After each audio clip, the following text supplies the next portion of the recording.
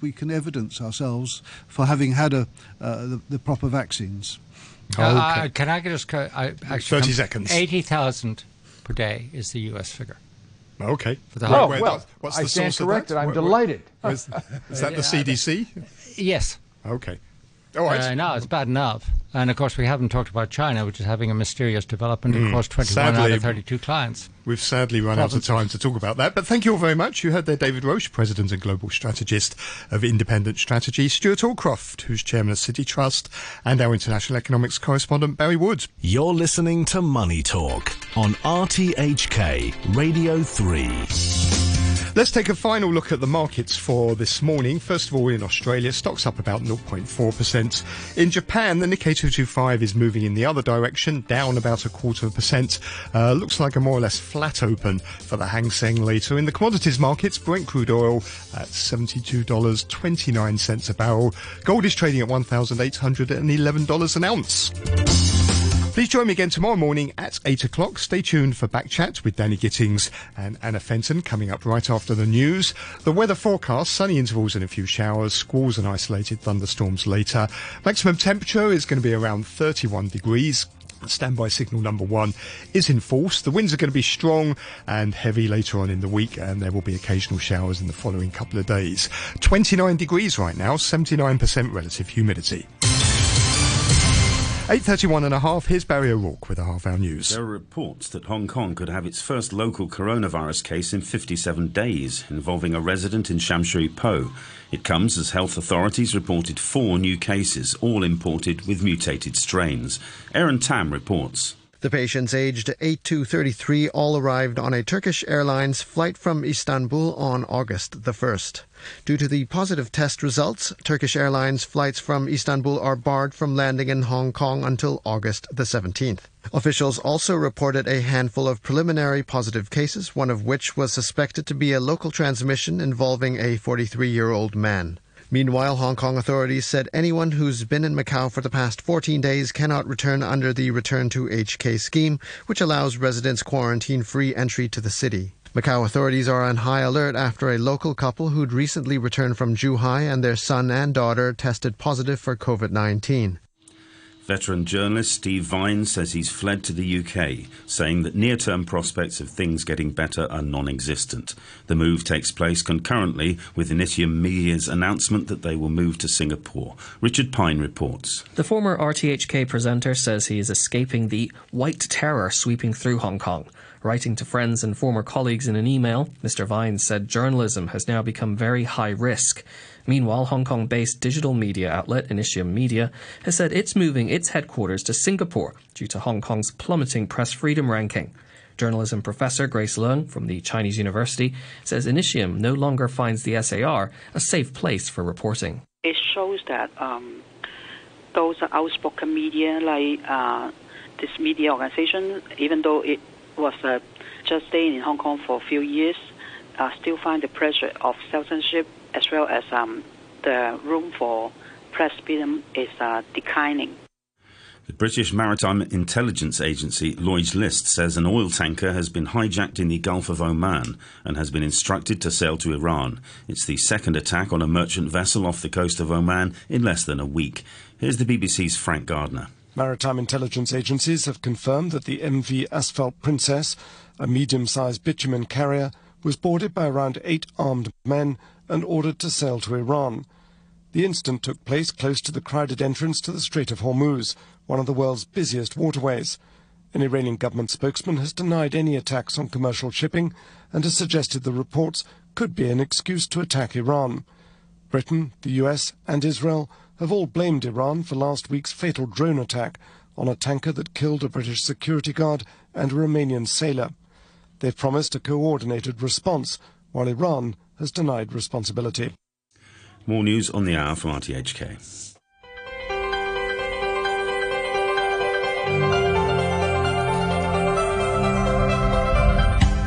Good morning. Welcome to Back Chat. I'm Danny Gittings. Your co-host this morning is Anna Fenton. Good morning, Anna. Good morning, everybody.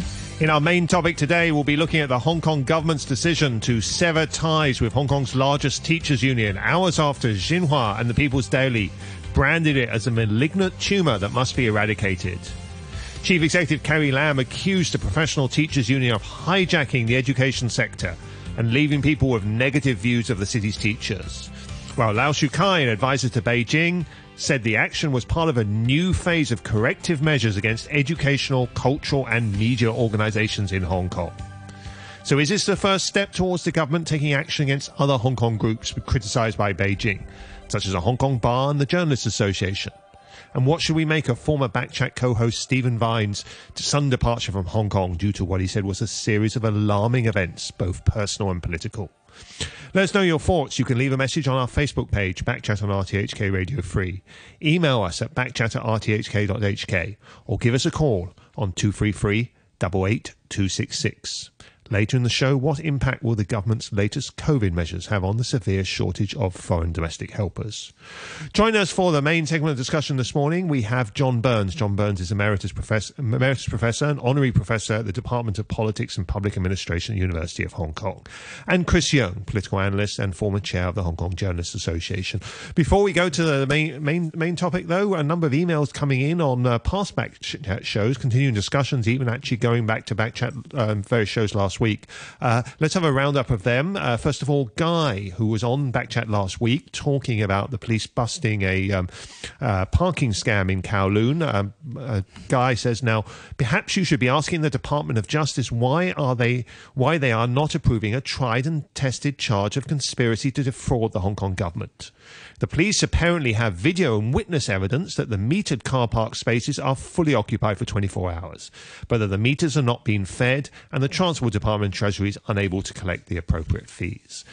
Dan, who appeared as a caller on Backchat on a Backchat program last week about climate change and was saying that climate change or questioning the existence of climate change, that provoked a number of furious responses from other Backchat listeners, including an email from Richard III, who said he's a professor who teaches the subject, which I read out on air on Monday, criticising Backchat for airing Dan's comments. Dan now responding. Dan, in the interest of hopefully drawing this to a close, I'll edit your response slightly. I find it fascinating and illuminating that on many topics, listeners write in to say with indignation, how dare you put someone on air who doesn't agree with me?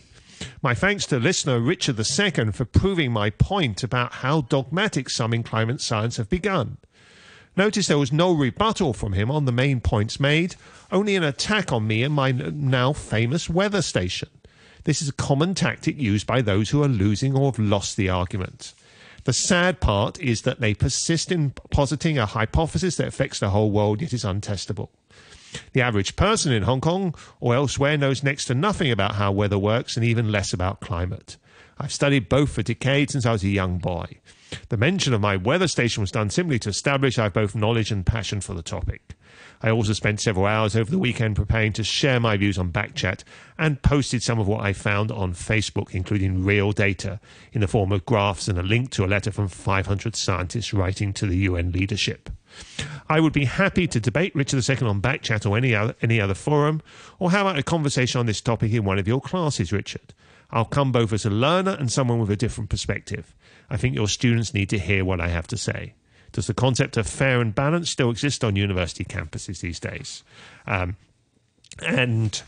Finally, on previous Backchat topics, a couple of emails following up on Monday's discussion on the Tong Yin Kit verdict. Tong Yin Kit, of course, the motorcyclist sentenced to 9 years in prison for flying a flag with a slogan which was said to be secessionist and crashing into police lines on July the 1st last year. Carol Peterson, who was a guest on Monday's show, responding to the other guest, Lawrence Ma, says, Lawrence Ma seems to think that any argument based on the International Covenant on Civil and Political Rights would be a constitutional argument. That is not the case. The national security law itself brings the International Covenant on Civil and Political Rights into play in Article 4, which states that people will continue to enjoy the rights protected under that document. Thus, to the extent possible, the provisions of national security law should be given a meaning and effect compatible with the International Covenant on Civil and Political Rights. I would hope that future judgments in trials for incitement to secession will expressly consider that issue.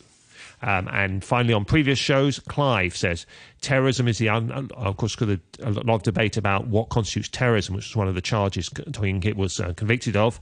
Clive says terrorism is the unlawful use of violence and intimidation, especially against civilians, in the pursuit of political aims. And to be considered an act of terrorism, an act must be violent or threaten violence for political, economic, religious or social purposes. Thank you very much for those emails. Now, returning to today's discussion, as I mentioned, we have John Burns, Emeritus Professor and Honorary Professor at the Department of Politics and Public Administration, and Chris Yeung, Political Analyst and former Chair of the Hong Kong Journalists Association. Good morning, Chris Yeung. Let's go to you first. What's your take on this government announcement essentially severing all contacts with the Professional Teachers Union? Well, morning, Danny and Anna. And the way it was announced was a surprise. But the fact that they were taking action against Professional Teachers Union is not.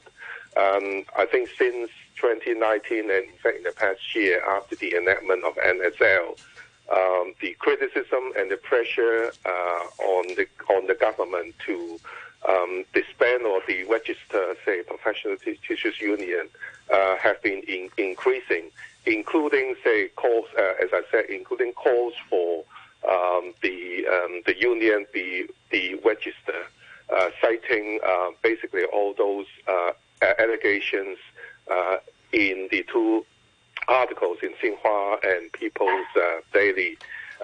It's a slight surprise in the way it was announced. As you just said, the articles came out late Friday morning, and then on a Saturday afternoon, the Education Bureau put out a statement saying that they will cut all ties with the Professional Teachers Union. And even though Carrie Lam denied that there was any connection between the two, but it's just so obvious. It's just so obvious that they took that articles as a signal, and perhaps an order by the Chinese central government for them to act. No more, say, dilly-dallying and delayed in taking action against the union. And also, despite the fact that, as Carrie Lam said at the press conference, they have not yet, say, had strong legal basis and sufficient evidence to act on professional unions in accordance with the law. So this is so obvious a political decision, not about the law. But Carrie Lam spent some time, didn't she? In fact, I think they said she spent 7 minutes at the press conference going into this, and she made the point that a fairly detailed decision like this can't just be simply in response to a newspaper article. The government must have been preparing it beforehand, and yes. You yourself said right that there was a background. Yes. Even if there hadn't been these articles from the mainland media, this might have come at some point. But this is just dictates the precise timing, right? Oh, yes, I think, of course, they've been compiling. I think they've been following what was written in the pro-Beijing media, in the official media, against professional unions. So in fact, the details are quite similar. You almost thought that they were writing the statements based on the two articles, and they have some other articles previously, say, published in those official media and also the pro-Beijing media in Hong Kong. But the timing itself, that they pushed the button to release it, I think it's just so obvious. And I think I think the two articles in the official media, I think, send a pretty clear signal that they just don't want the government to wait, and they want to see action, and perhaps not immediately, and but no more delay. And then I think the Bureau just acted so swiftly that I think they got the message that the patience of the Chinese authorities has run out. Do you think that, Chris, the union was too political? Do you think that they had overstepped their role, or how do you see the role of a teachers' union? Well, if you define union as just a union about, say, labor rights benefits, about, say, jobs, about, say, wages, about, say, work hours, I think it's a very narrow, say, definition of union. I think matters that affect, say, workers, I think can generally, say, broadly defined as matters that they should, they have the right to express their views. I think any unions are composed of citizens who have the right to express their views on, say, on any matters that they see they want to express themselves. I think that's part of the freedom of expression. And of course, if say at some point that they take the PTU to court or they deregister PTU to court, and PTU challenge that in a, for instance, judicial review decision, the court then may have to decide, say, whether under the existing trade union law ordinance, trade union cannot or is unlawful to make comments or make statements on issues like extradition bills. And as a matter of fact, we see other unions, we see other teachers' bodies in the pro-establishment camp making statements in support of the extradition bill, in support of the electoral reform, in support of many other government policies, which are not, say, strictly speaking, labor issues. So it's double standard. So you see that, that there is a double standard. If you support it, you are okay. If you don't support it, you are considered as say violating or not in line with labor law. I think this is double standard. But don't you think realistically that education is very much about policy? Do you think that's the healthier way to go in future, is to just stick to policy on education, which is pretty much set in stone? Well, at first, I think each union, each association has their own right, say, to decide, say, whether they want to speak on other issues. And I said that this, as I said, this is also part of the freedom of expression. And secondly, I think we have to see that in principle of proportionality. And BTU, and you can see they have done a lot on education issues, on teachers' issues, even about, say, they're running their kind of supermarkets is for their members. That's part of the benefits. It's being practiced by many other unions. The largest trade unions in Hong Kong, federations of trade unions, they have the largest, say, network of services, medical, supermarkets, also all those courses.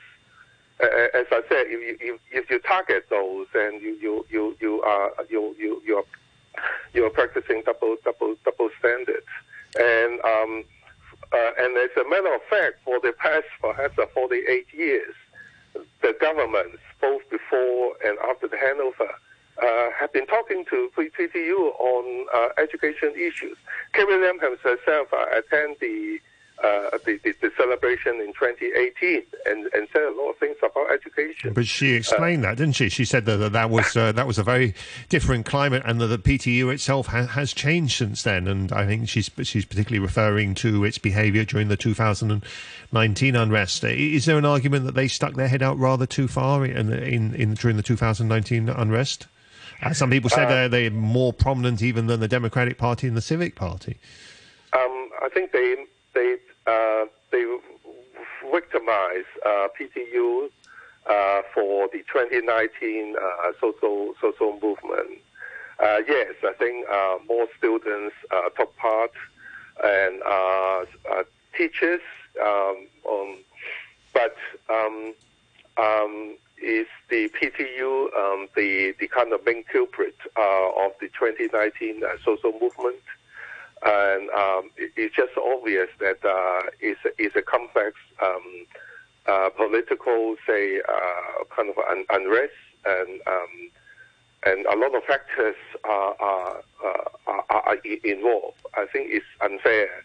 It's unfair to put the blame on PTU and on teachers for the unrest. I think they just want to find scapegoats. Teachers, PTU, media for sending so-called fake news, for government failures and a series of mistakes. Okay, thank you very much. That's Chris Yeung. And in a moment, let's go to John Burns, who's also with us. We're discussing the government's decision to cease contacts with the Professional Teachers Union. Where does that leave Hong Kong's largest teachers union? And is the government likely to take similar action against other organisations that have been criticised by the mainland media? If you've got any thoughts, do email us at backchat@rthk.hk. That's backchat@rthk.hk. Or you can go to our Facebook page, Backchat on RTHK Radio Free, and leave a comment there. A comment from TC on our Facebook page on this topic. TC says, the irony is in the story is that the PTU is the least yellow of all pan-democratic groups. Education is a sector that is extremely reliant on government funding and has the least to gain by going against the government. Most importantly, the PTU's close ties with the Democratic Party made them very unpopular with localists. Professor John Burns, good morning to you. Good morning. Now, Chris Yeung was referring to the timing of the government's action against the PTU coming so shortly after editorials in the People's Daily and in Xinhua, and saying even some of the wording actually very similar. Is that how you view it? Well, I think we need to look at some background and ask about the timing of both of these things. One thing that we haven't mentioned so far is that election committee and LegCo elections are coming up.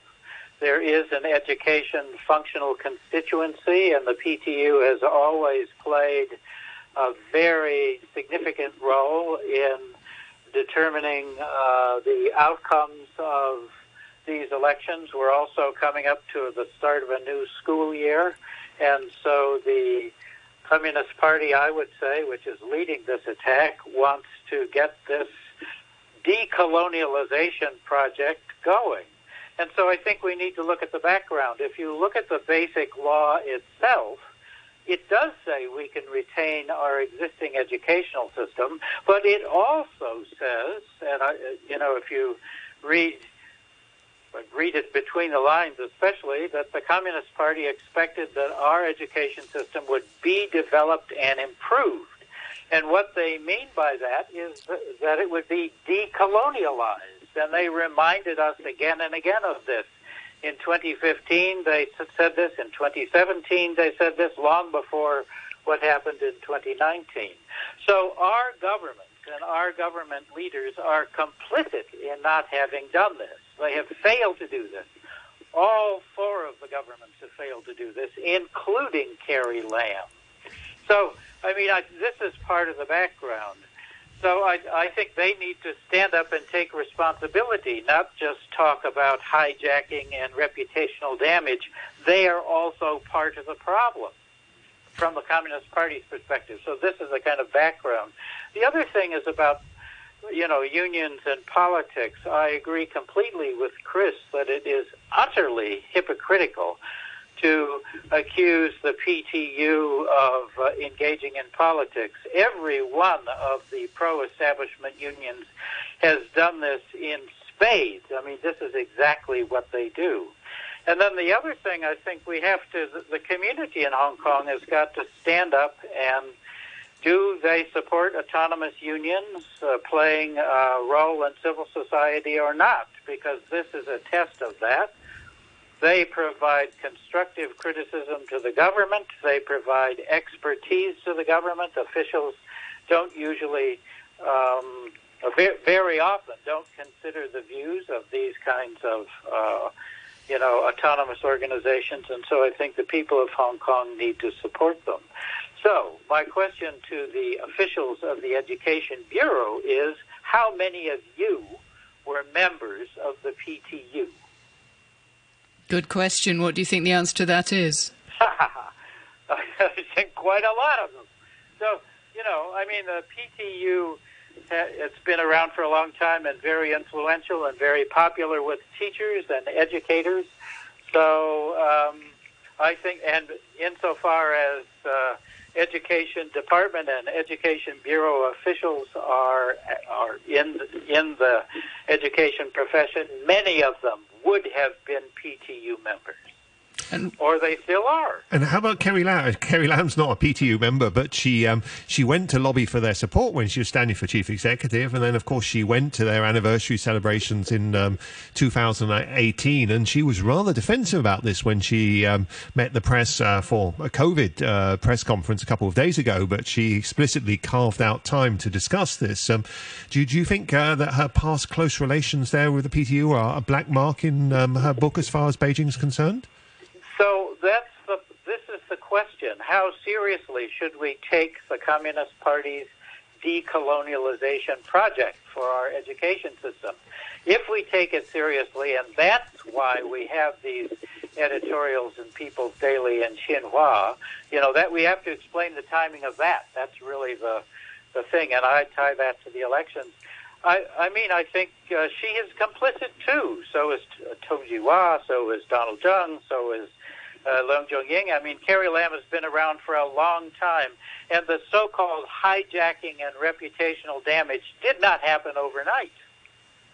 So can we see this as part of the sort of more of the, Lau Shu-kai referred to this, didn't he? He said that we're now entering he referred to a speech by Xiao Baolong, the director of the Hong Kong Macau Affairs Office, said we're entering a new phase of deepening and more efforts we put into ideology, education and culture and media will all be areas of concern to Beijing. We should expect this to be followed by other action, particularly in education, but not just confined to education?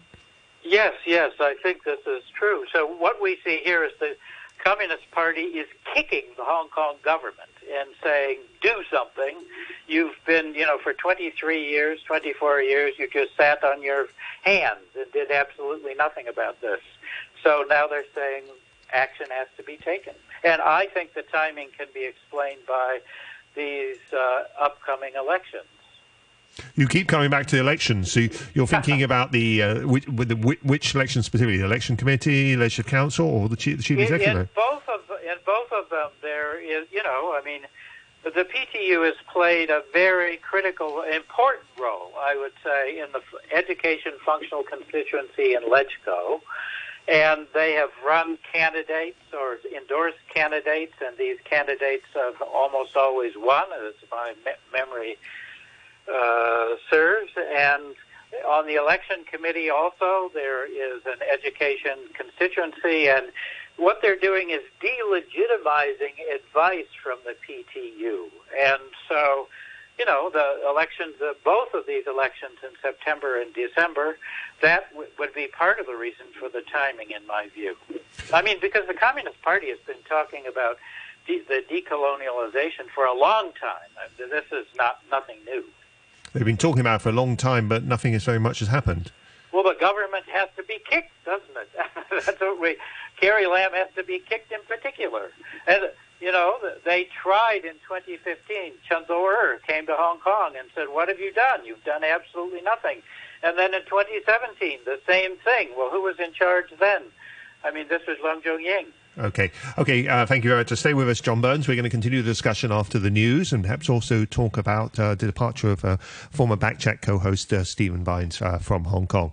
If you've got any thoughts on any of these topics, do email us at backchat@rthk.hk. Several emails coming in we'll get to after the news.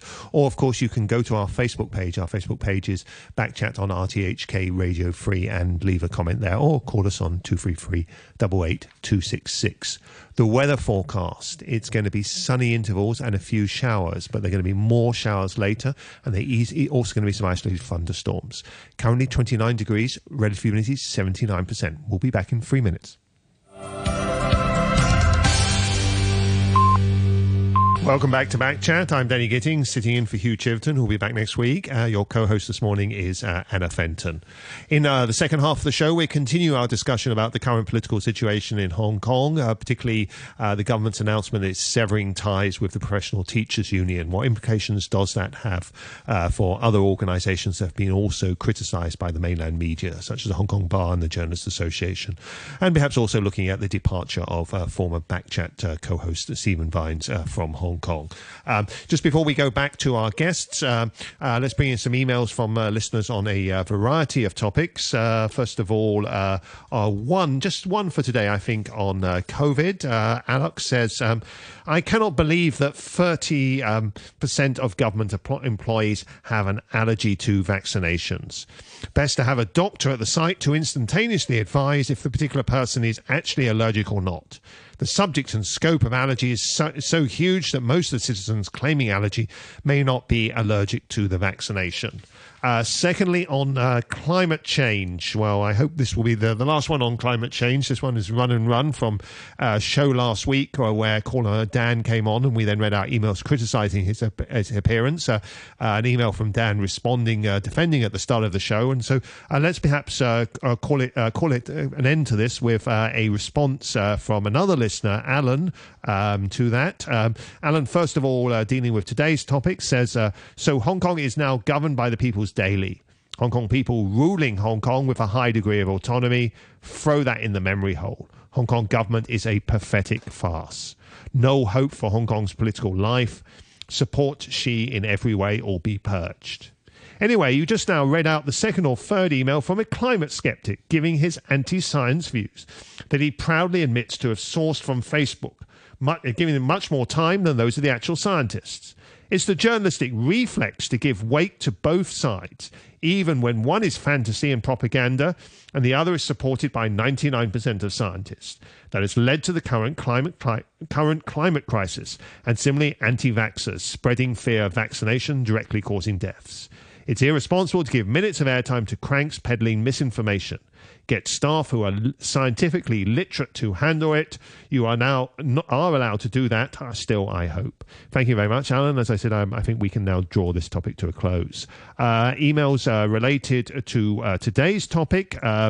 Andrew criticising Chris Yeung. This guy calls the 2019 riots social unrest. Nice to see his lack of bias as a journalist on full display. I think, Andrew, I will defend Chris Yeung to say I've also used the term social unrest, and it's widely used. There are many descriptions of what happened in 2019. Sometimes can be described as riots, but social unrest, I think you may also see that term used sometimes by government officials. Mark says, instead of wasting time discussing how and why the decision was made, it'd be better to have discuss how the EDB and teachers will communicate and work together going forward. Thank you very much, Mark.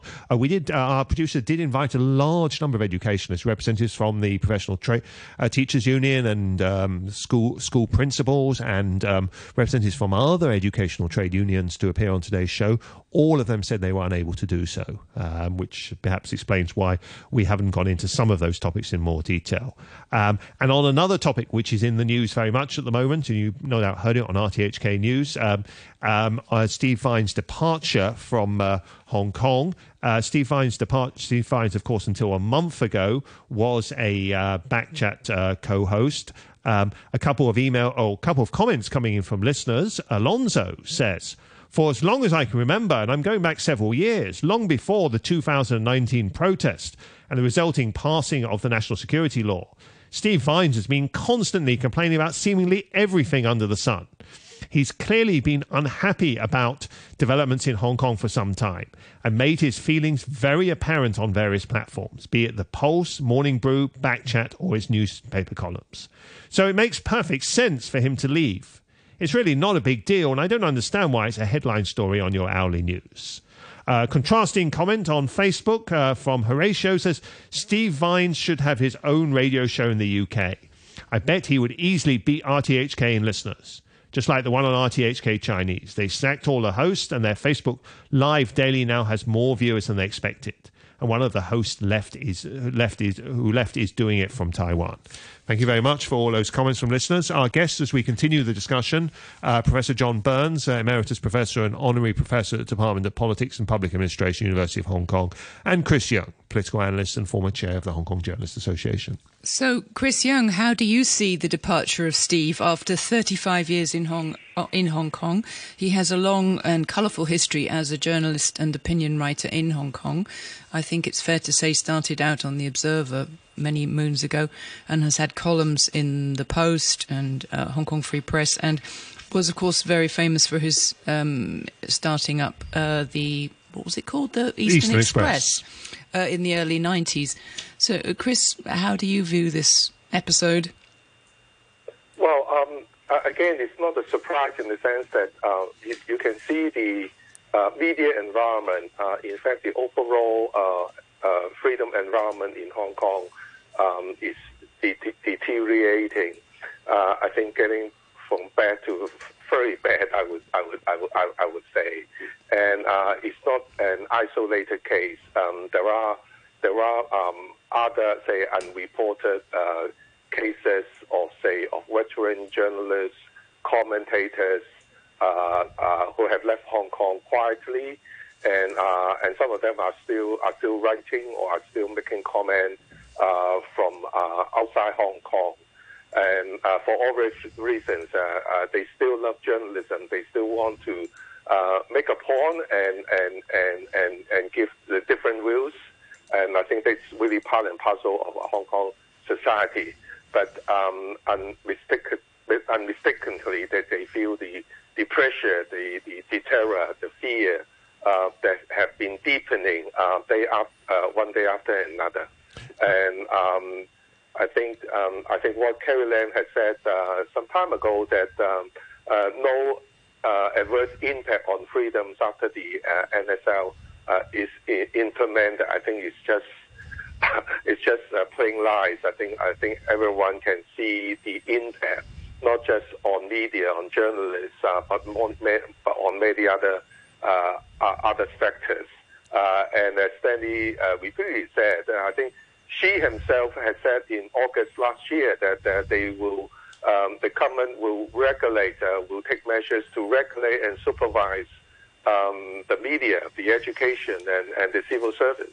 And we see the oath taking among civil servants. We see actions against the Professional Teachers Union. We see more, rhetoric, in fact, action on enactment of fake news. And the Journalists Association, as you mentioned earlier, has been occasionally, perhaps, named in also official media as a body that the government should deregister. I think all those things are putting together are quite obvious that the environment facing journalists will still get worse for some time, and you don't know what may happen. So it's just also obvious that some journalists may have decided to leave. You just mentioned the Hong Kong Journalists Association yourself. You only recently stepped down as chair of the Journalists Association. Yeah. I think, are you still on the executive committee? No. But anyway, and you mentioned the possibility of it being deregistered. Is that something the Journalists Association is ready for? I mean, you have to consider that as a realistic possibility, right? Well, that has been raised. That has been repeated, sometimes occasionally, perhaps raised in some articles in those pro-Beijing media. And to be honest, it's difficult to assess how likely it is, but you you take into account the big picture, what Carrie Lam said, and things like fake news, and that they act on professional teachers union. If the same pattern applies, JA will be one of their targets. How they do it, and JA is far less active than PTU, and in fact, JA has not taken views on, say, for instance, electoral reform. We spoke on extradition bill because that affects freedom and journalists'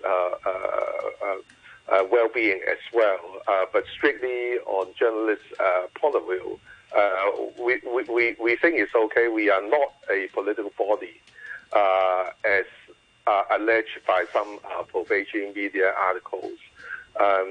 It's difficult to prepare because we are running in accordance with the law, and but you never know, and what may happen.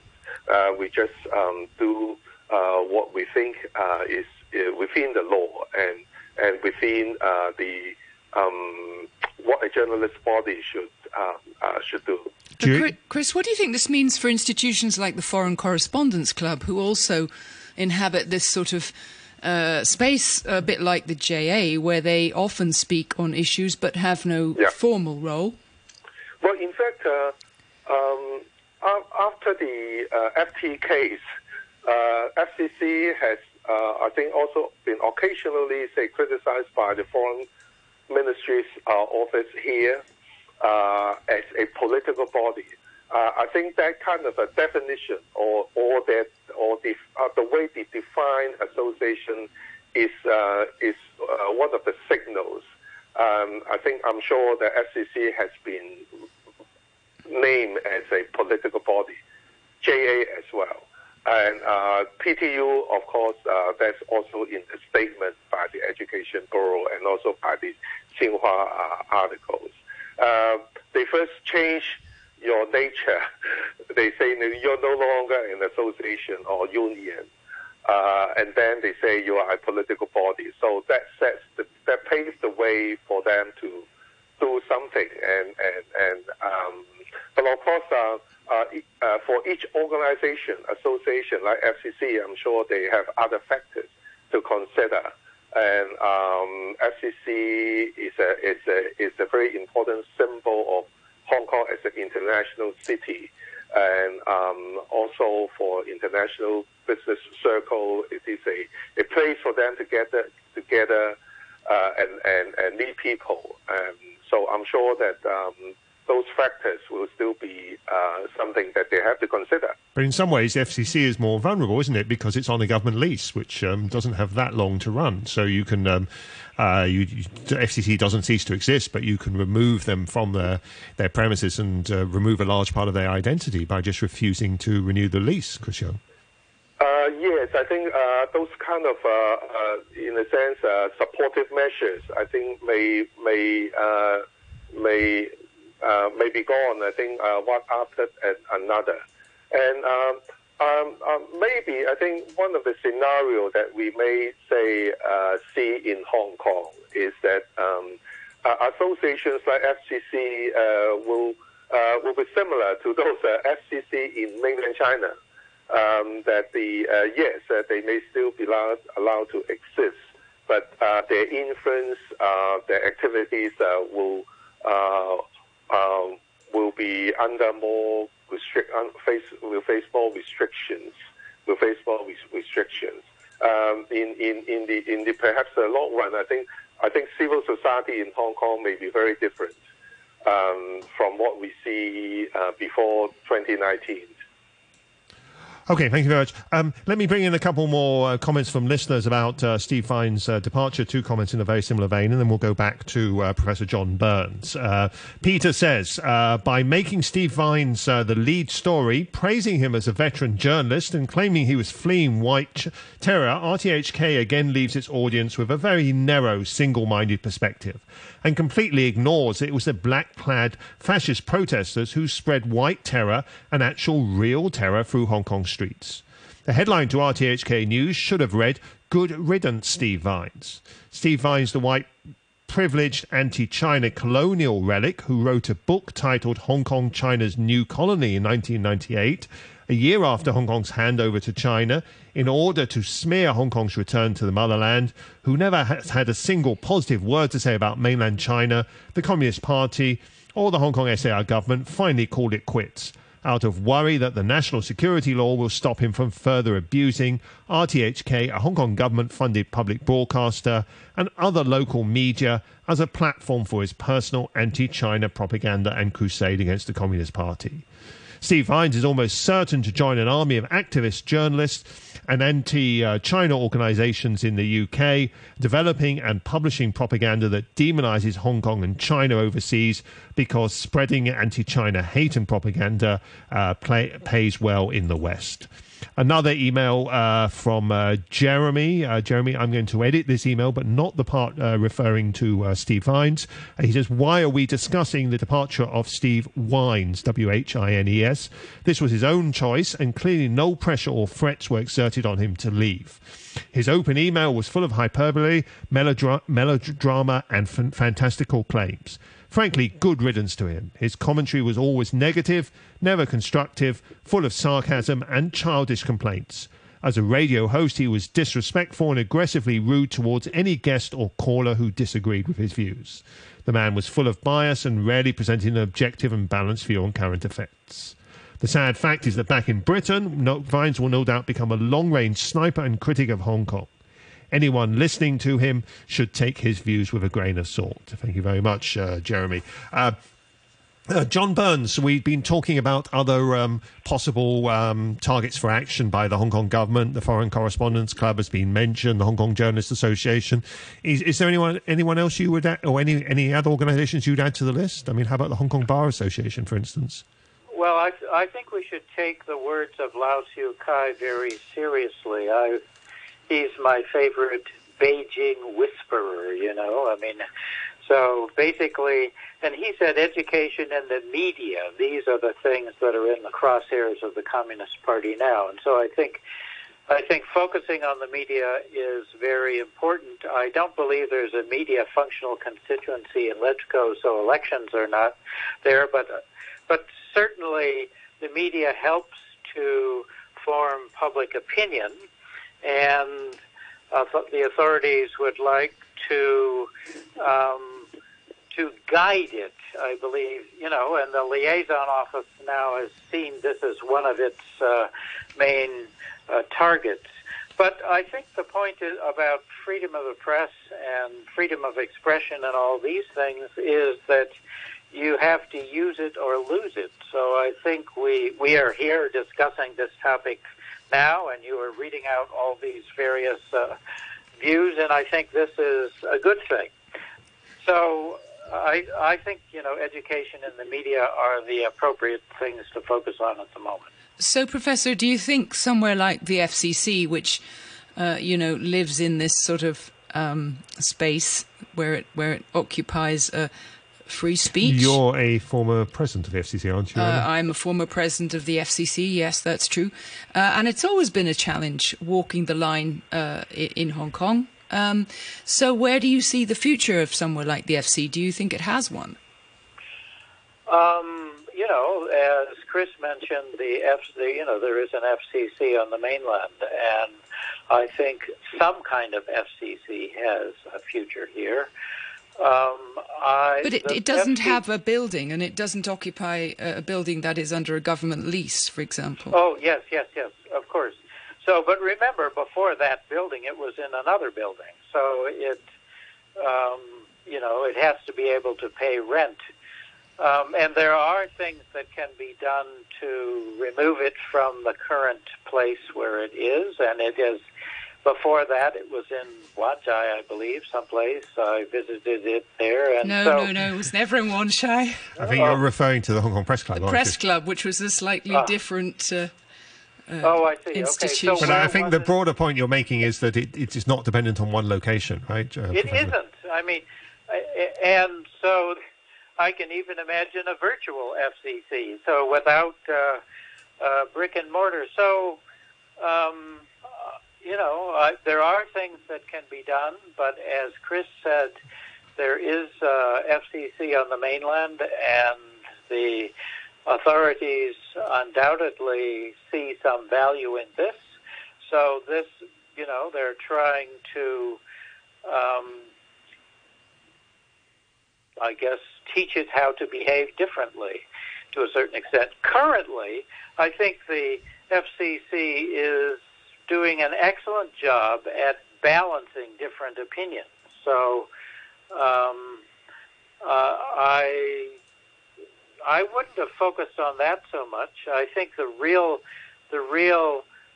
thing they're worried about is the Chinese language press, which has more impact on the community and on opinion and things like this. I think this is for Chinese language press, I think there is a real danger that there could be further curbs.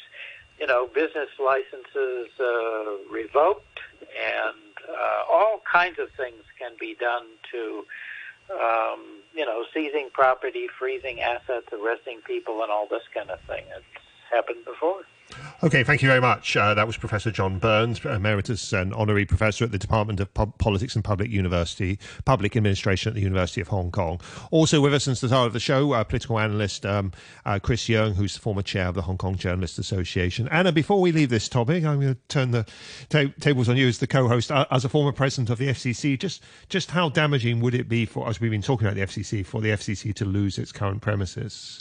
It would really be a major earthquake in that I think we've become very complacent in occupying that lovely building on Icehouse Street, and to have to, even though paying almost $700,000 a month in rent is quite an ask, finding new premises that occupy such an advantageous location in the middle of town would be a financial challenge, because the FCC doesn't have very deep pockets. Journalists have never been well paid, and so it would be an enormous challenge to keep it going in a bricks and mortar way, unless we were to become a virtual organisation, which would be a major departure.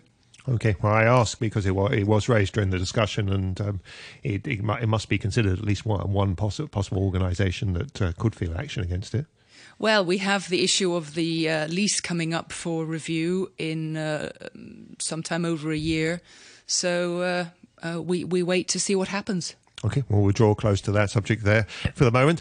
Moving on, among the announcements from the government in terms of a revamp of travel rules in terms of COVID restrictions, announced by Chief Executive Carrie Lam, will be a resumption of admission of at least some foreign domestic helpers to Hong Kong, although initially the government is only talking about those who have been vaccinated already in Hong Kong, and initially only recognising vaccinations that have been conducted in Hong Kong and who've returned to the Philippines or Indonesia or so on will be allowed back into Hong Kong. There has been a huge shortage of domestic helpers given the flight ban for several months now, and joining us to discuss the situation and how much difference the government's announcement will make is Thomas Chan, the chair of the Hong Kong Union of Employment Agencies. Good morning, Mr. Chan. Welcome to Backchat. Good morning. Good morning, everyone. How serious is the shortage of foreign domestic helpers at the moment? Yeah, the shortage is very, very, very serious. I think since the door was closed April this year, we are expecting there are about 6,000 workers stranded in the Philippines or in Indonesia. And right now, I think for one worker, at least there are 3 to 5 employers. They are fighting for one worker. A lot of employers, they can't look for the new employer, or they are afraid to lose the current one working in the house. That's why the salary was pushed up to 6,000 or even 7,000 on average. And then the workers' request for working condition also, there are lots of requests for better working condition. That's why the major reason is the imbalance between the demand and supply. But Mr. Chan, I have to stop you there. I'm hearing from helpers that when they come to the end of their contract, they're being given the regular 14-day extension, which, because of COVID, has typically been extended. They've been given extra 14 days to give them a chance to find a new job. But I'm hearing recently that's not happening. So they're put in this very strange situation of limbo where they can't fly back to Manila because of the flight ban, but they're out of visa. So they're really, a lot of them, in a very uncomfortable position. For this one, it doesn't really affect workers on the side of the workers seriously, because most of the workers, before they finish contract, they can very easily get the new employer, or even they were terminated within few days, they can get the employer already. And then, of course, immigration is a little bit more strict than before in approving the new visa, but most of them, they still can get a visa. So for this one, it's not a serious issue. So you're saying that for once it's stacked on the sides of the helpers, they can pick and choose the jobs, and actually the supply and demand is in their favor, and they can actually get a more realistic wage. Is that what you're saying? Yes. So the major issue is right now, workers available in the market is much less than employers demanding for the workers. That's why the workers, they still have the right to choose the employers. And then we are strongly appealing the government to allow new blood from overseas to fill in the market and improve the market situation. That's what we are asking. Well, you want them to recognise vaccinations conducted overseas, right? Isn't that that's the problem, right? The government will now recognise if a domestic helper has been vaccinated in Hong Kong, but that doesn't help bringing in new helpers because they would have been vaccinated in the Philippines or Indonesia. Yeah, from this point, I would say the government should change a little bit about the mentality, because currently it seems the government is looked down, or they are despised the authority of the other government. Suppose Hong Kong and Philippines, or Hong Kong and Indonesia, they are cooperative partner in deployment of the workers from that place to Hong Kong. But it seems, especially based on the comments from Lord Chi Kwong, it seems he doesn't believe everything, or he doesn't believe the credibility of those governments.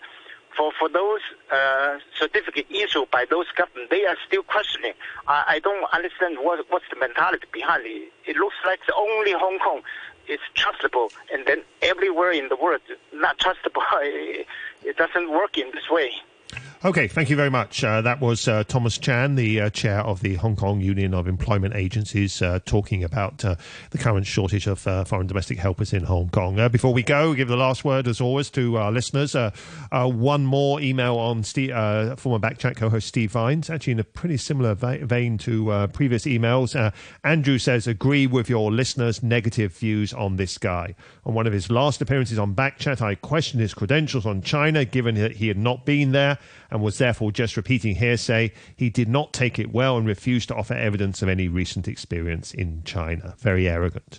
And finally, on climate change, yet again, I said we were going to draw a close. This discussion's been running since last week.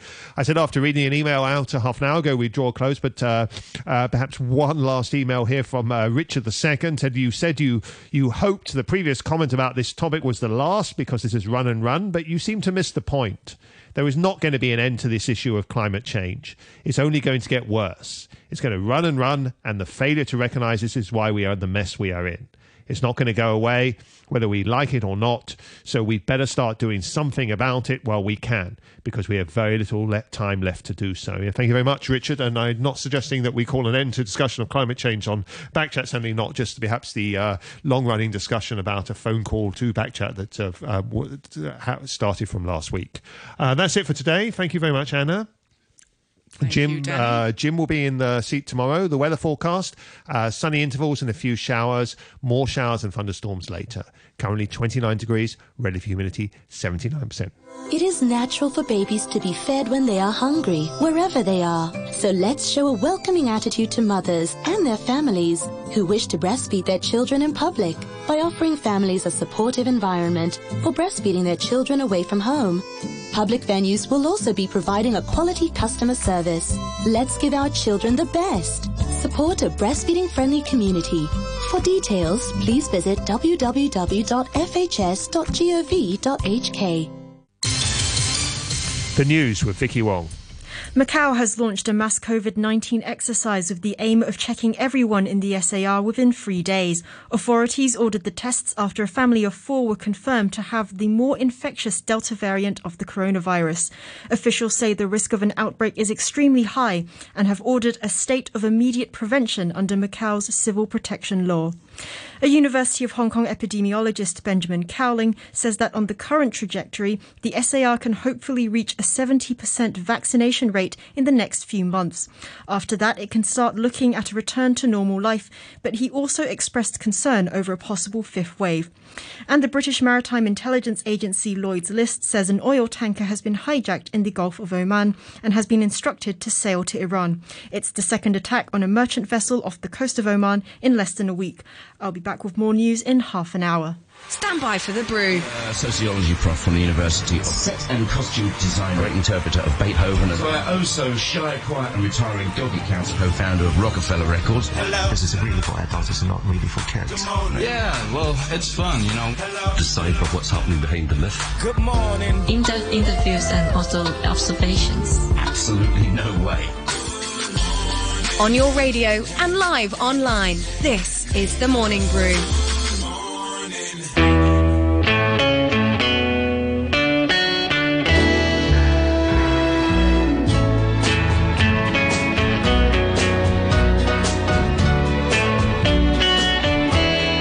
Good morning to you. Well, we are at the crossroads of the week, aren't we? Welcome to Wednesday on Morning Brew. We're going to start in a few minutes with today's Olympic report from AFP's Danny Hicks, of course, live in Tokyo. We've only got a few more days of the Games, and Hong Kong has really made a mark. Eyes are now on golfer Tiffany Chan, and of course, Danny has more. After 10:30 today, composer and conductor Colin Touchin will be with us for this week's classical music chat, when he's going to be talking about pieces that were written especially for big sporting events and festivals. RTL France's Philippe Davar will be live from Paris at 11:40, and after 12, we'll visit Chris Watts at his Motion Dynamics studio in Central. Join us as always for that one on Facebook Live.